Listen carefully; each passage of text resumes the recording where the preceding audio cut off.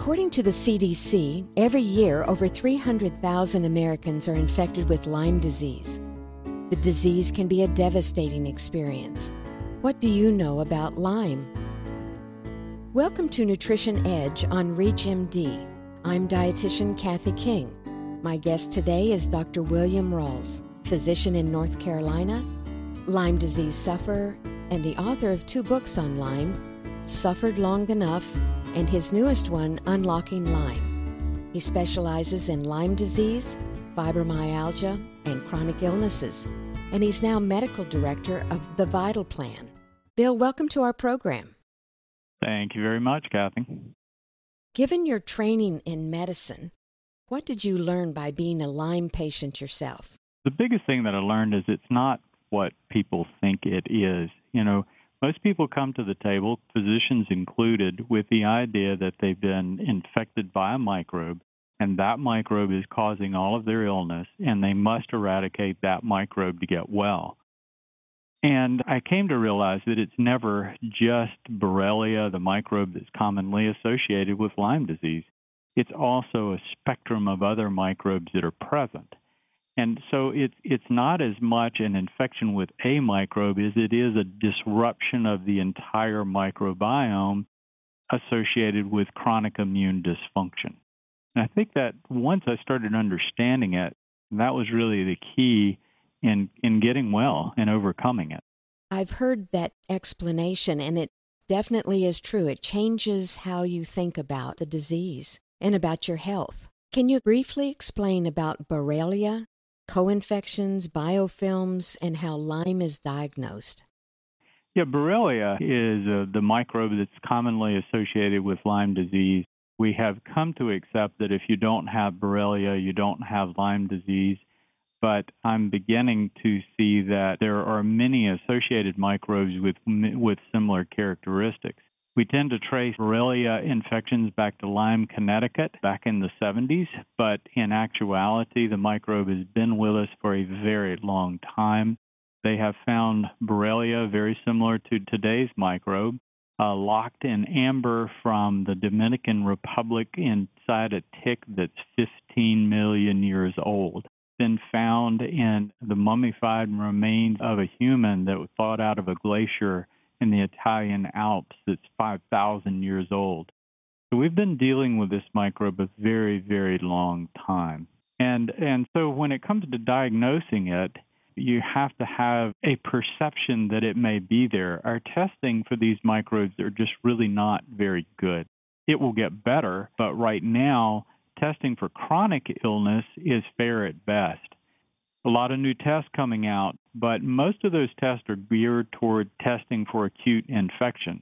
So when you look at the population of people with Lyme disease, most people, when they pick up this microbe with a tick bite, they generally pick up that and others. It's a very quiet infection. Most people don't even notice it's happening. They don't notice the tick bite.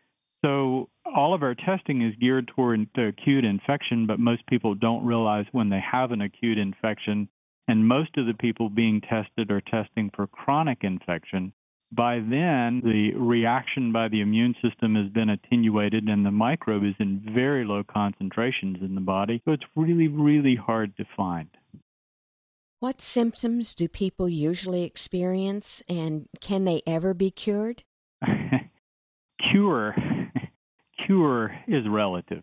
When you look at Lyme disease or most any other chronic illness, your goal is helping the person return to a normal life. And I think that's primarily the goal.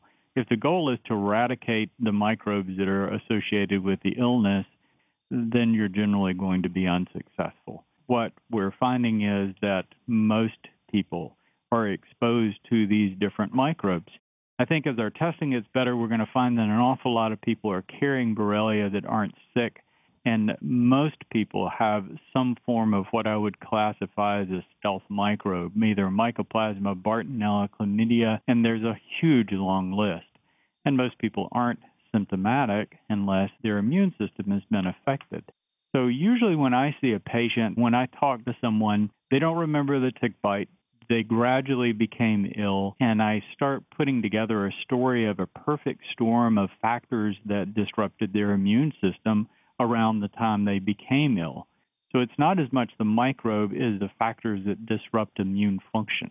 My business collapsed, and I underwent a divorce and was in an automobile accident about that same time, and my life just totally collapsed, and that's when the symptoms got initiated. Those are the chronic Lyme patients that I see. So once that vicious cycle of chronic immune dysfunction gets set up, these microbes are perpetuating. So when you look at symptoms, you've got to ask, what does a microbe want? Really, all the microbes want is to hang around, gather some resources until they can spread to another host. That's all they care about.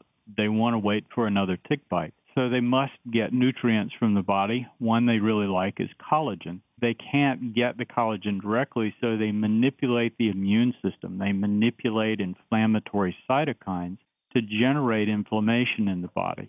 So typically the symptoms are where you find collagen: eyes, brain, skin, joints, muscle, and heart. Heart irregularities, chest pain, brain fog, neurological dysfunction. They also like myelin, which is the thing that insulates nerves. So it's all of these diffuse symptoms that migrate around the body that are hard to put a finger on. That makes the illness really, really frustrating to really define, because there are so many different symptoms that come with it. I've seen Lyme patients. My daughter has Lyme, and I've seen Lyme patients in their 20s that have to use a cane to walk. Others, walking is no issue whatsoever. Others have peripheral nerve degeneration, or what they think is that. It feels like that. So it does hit people in all different ways, in all different parts of their body. Correct. Is there ongoing Lyme research right now? There is a lot of research, and most of the research is geared toward finding the cure for Lyme disease, the thing that will kill Borrelia, the new antibiotic. And once you understand that it's not an infection with a microbe, then you start to move away from that. There's also a lot of research into diagnosis, and I think what we're going to find ultimately when we get really good at amplified DNA testing is that, one, most people are carrying some of these microbes, and two, when you see this range of patients all the way from someone who is mostly functional to the other person walking with a cane, we're going to find that different strains of Borrelia act differently, but Borrelia acts differently in combinations with other kinds of microbes. Other stealth microbes like Bartonella, Mycoplasma, Chlamydia, and a whole range of others, plus viruses. And it's not the one microbe acting, it's the microbe acting in a spectrum of other microbes that cause this variability, great variability in the illness. You're listening to Nutrition Edge on ReachMD. I'm Kathy King. I'm speaking with physician and Lyme disease expert, Dr. William Rawls, and we're talking about Lyme disease. Bill, do you see many Lyme patients with mold sensitivities and diet or gut issues? And if so, do these ever go away or become controlled? It depends on the issue. Mold is a big issue, and again, when I'm evaluating a patient, I look for what I call immune system disruptors, and you can categorize those into areas of, I list 7 categories of immune disruptors that I look at. Food, diet, are they eating a processed food diet? What kinds of foods are they eating? Toxins and toxicants, natural toxins like mold are very, very prevalent in certain parts of our country. Other toxins, I had a lady and her illness was initiated by moving into a house that they had saturated the house for termites with pesticides and she didn't know it. Emotional stress is a huge one for so many people. Physical stress. Airline pilots are especially susceptible to these kinds of illnesses because they get so much radiation exposure and the stress of pressure changes and all of the other things that come with that kind of stress. So not sleeping on a regular cycle. So I go down the list of things that are affected. Gut issues are very, very common. And I think that is partly due to Borrelia, but most people seem to end up with Mycoplasma. Mycoplasma infects gut lining. The high prevalence of gluten sensitivity that we're seeing today, I think, is partially due to these kinds of microbes affecting the gut lining and breaking down the barrier. So these very foreign proteins to cross over into the bloodstream and cause inflammatory symptoms. So a lot of symptoms of Lyme are also often rooted in gut issues. But I think that's a microbiome disturbance in the gut that's associated with that. Can these symptoms go away or be controlled? Sure, I have been able to get my life back completely. If you had talked to me 10 years ago, my situation was fairly desperate. Now at age 60, I'm living a normal life.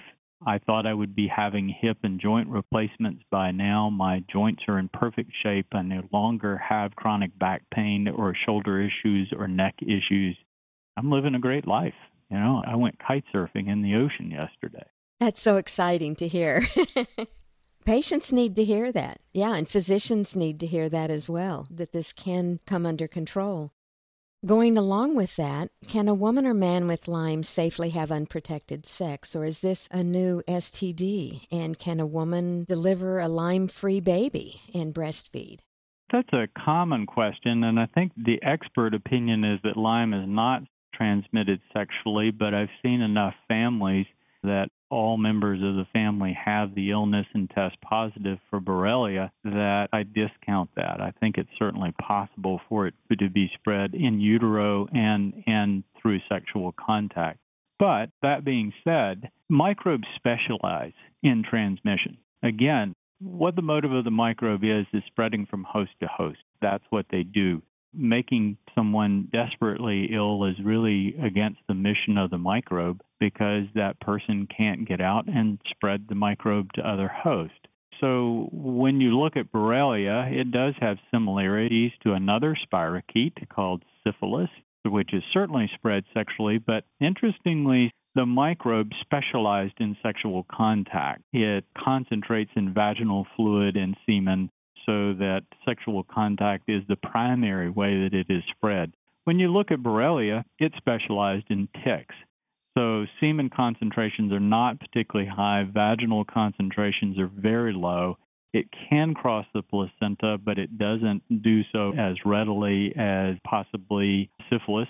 And so, yes, it can happen, but if it's given a choice, it's really designed to spread by tick. So reasonable precautions if someone is very actively engaged in going through Lyme disease, some kind of barrier protection such as a condom does make sense.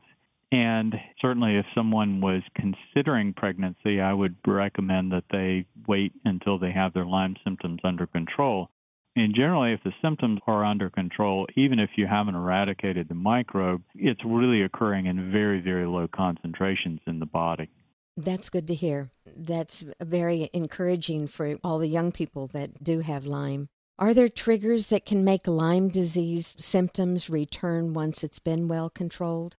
Yeah, there's no doubt about that. Again, I'm not sure I've eradicated the microbe from my body. And again, I think we all have a spectrum of these microbes in the margins of our microbiome that have potential to cause this illness. And if you don't have a healthy immune system, you're going to run into various problems. These microbes are opportunists. They're always looking for an opportunity to flourish, and that's just the nature of the whole thing. That list of system disruptors, if you're eating a bad diet and sedentary and sitting in front of a computer all day and you don't do the things that you need to do to keep your immune system healthy, then it's coming back. Honestly, I found myself in that situation writing this book, Unlocking Lyme. Unlocking Lyme was probably a 3-year book crammed into 1 year. And it's heavily cited. I wanted to put the science behind it to make it the most credible book that I possibly could. And I was doing 8+ hours on the computer every day through last summer and last fall, and I found myself getting ill again. And I said, I can't do this. I'm writing a book about Lyme disease. So I had to back off a little bit and get back outside more and watch my diet more and load up on the supplements and, bounce back fairly quickly.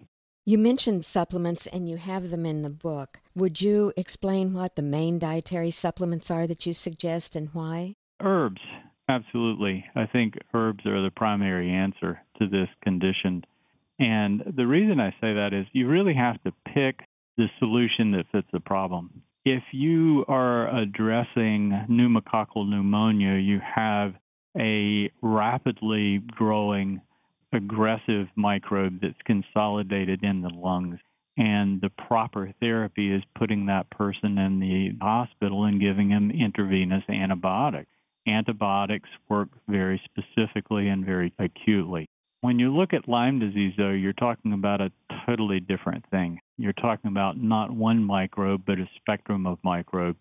And these microbes are disseminated throughout the body. They're deep in the tissues. They're in very low concentrations. The symptoms of Lyme disease do not come from the microbe overwhelming the body. They come from the microbe manipulating the immune system. These microbes live inside cells. They manipulate the immune system by affecting inflammatory cytokines. They live in the recesses of the body. They grow very slowly. And when you look at that sort of thing, when you try to hit it with antibiotics, all they do is go into a dormant state and then come back out after the antibiotics are gone. So I like to think of using heroic therapy like an antibiotic as a race. And the race is, can you eliminate that targeted microbe before you disrupt all the flora in your body and depress immune function and actually cause more problems? And that's what you're up against with Lyme disease. It's hard to win that race. Pneumococcal bacteria, they're going through a generation every 12 hours. Borrelia, every 12 hours to 24 hours. So you're talking about a microbe that's behaving like normal flora in the body. So when you hit somebody with antibiotics for month after month after month after month, you're disrupting the microbiome even further, and so you're less likely to make them well. Herbs work perfectly because if you look at herbs, all plants are making antimicrobial substances, every plant. And the herbs are the things that we have been using for thousands of years that we found that mesh particularly well with our biochemistry. So herbs are doing two things. Herbs are producing a spectrum of chemicals that depress a wide range of microbes. It's more suppressive. I would never treat acute pneumonia with herbal therapy. That would be negligence.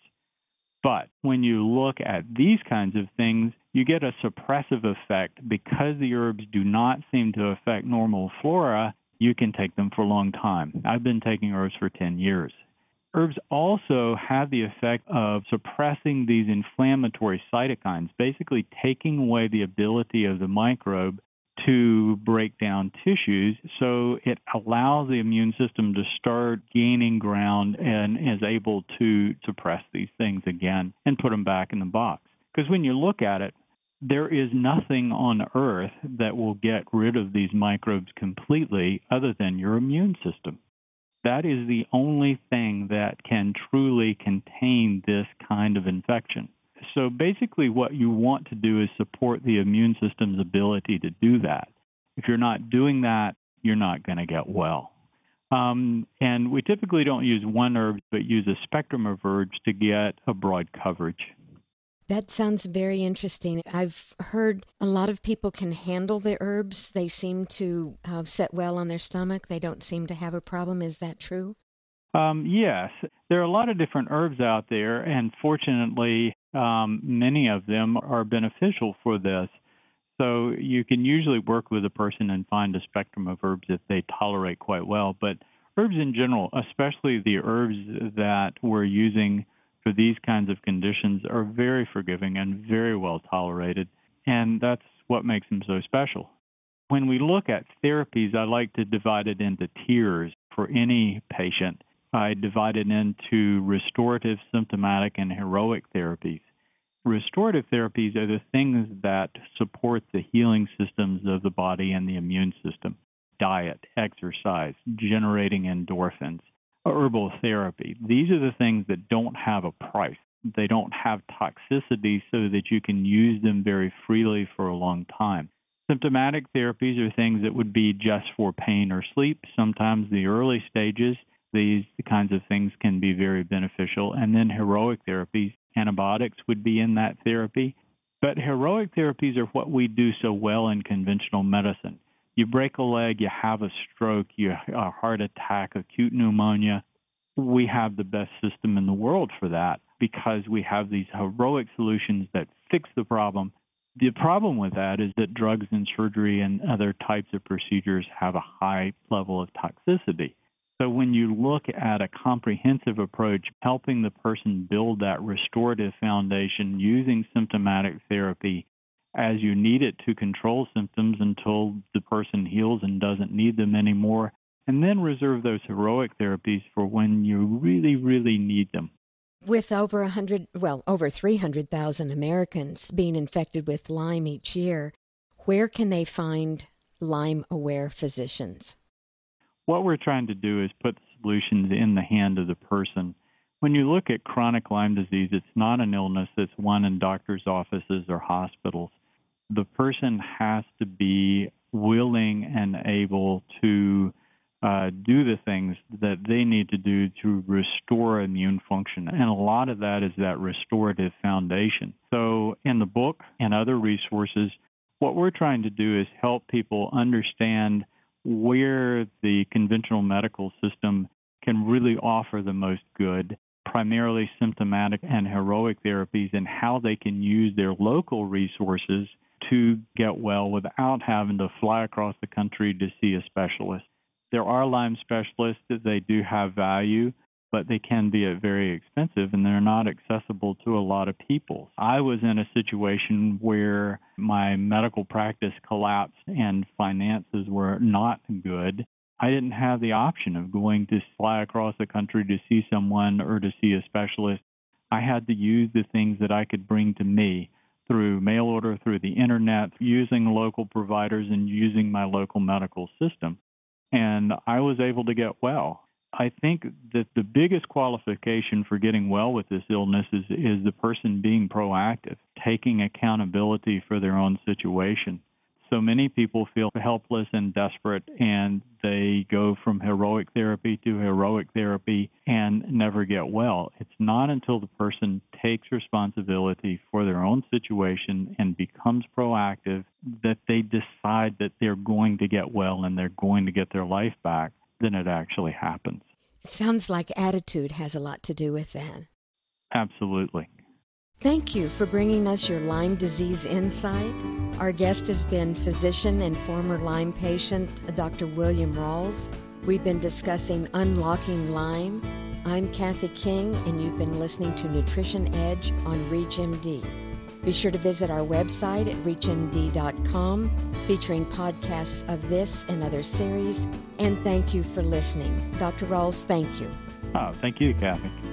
Go to ReachMD and be part of the knowledge.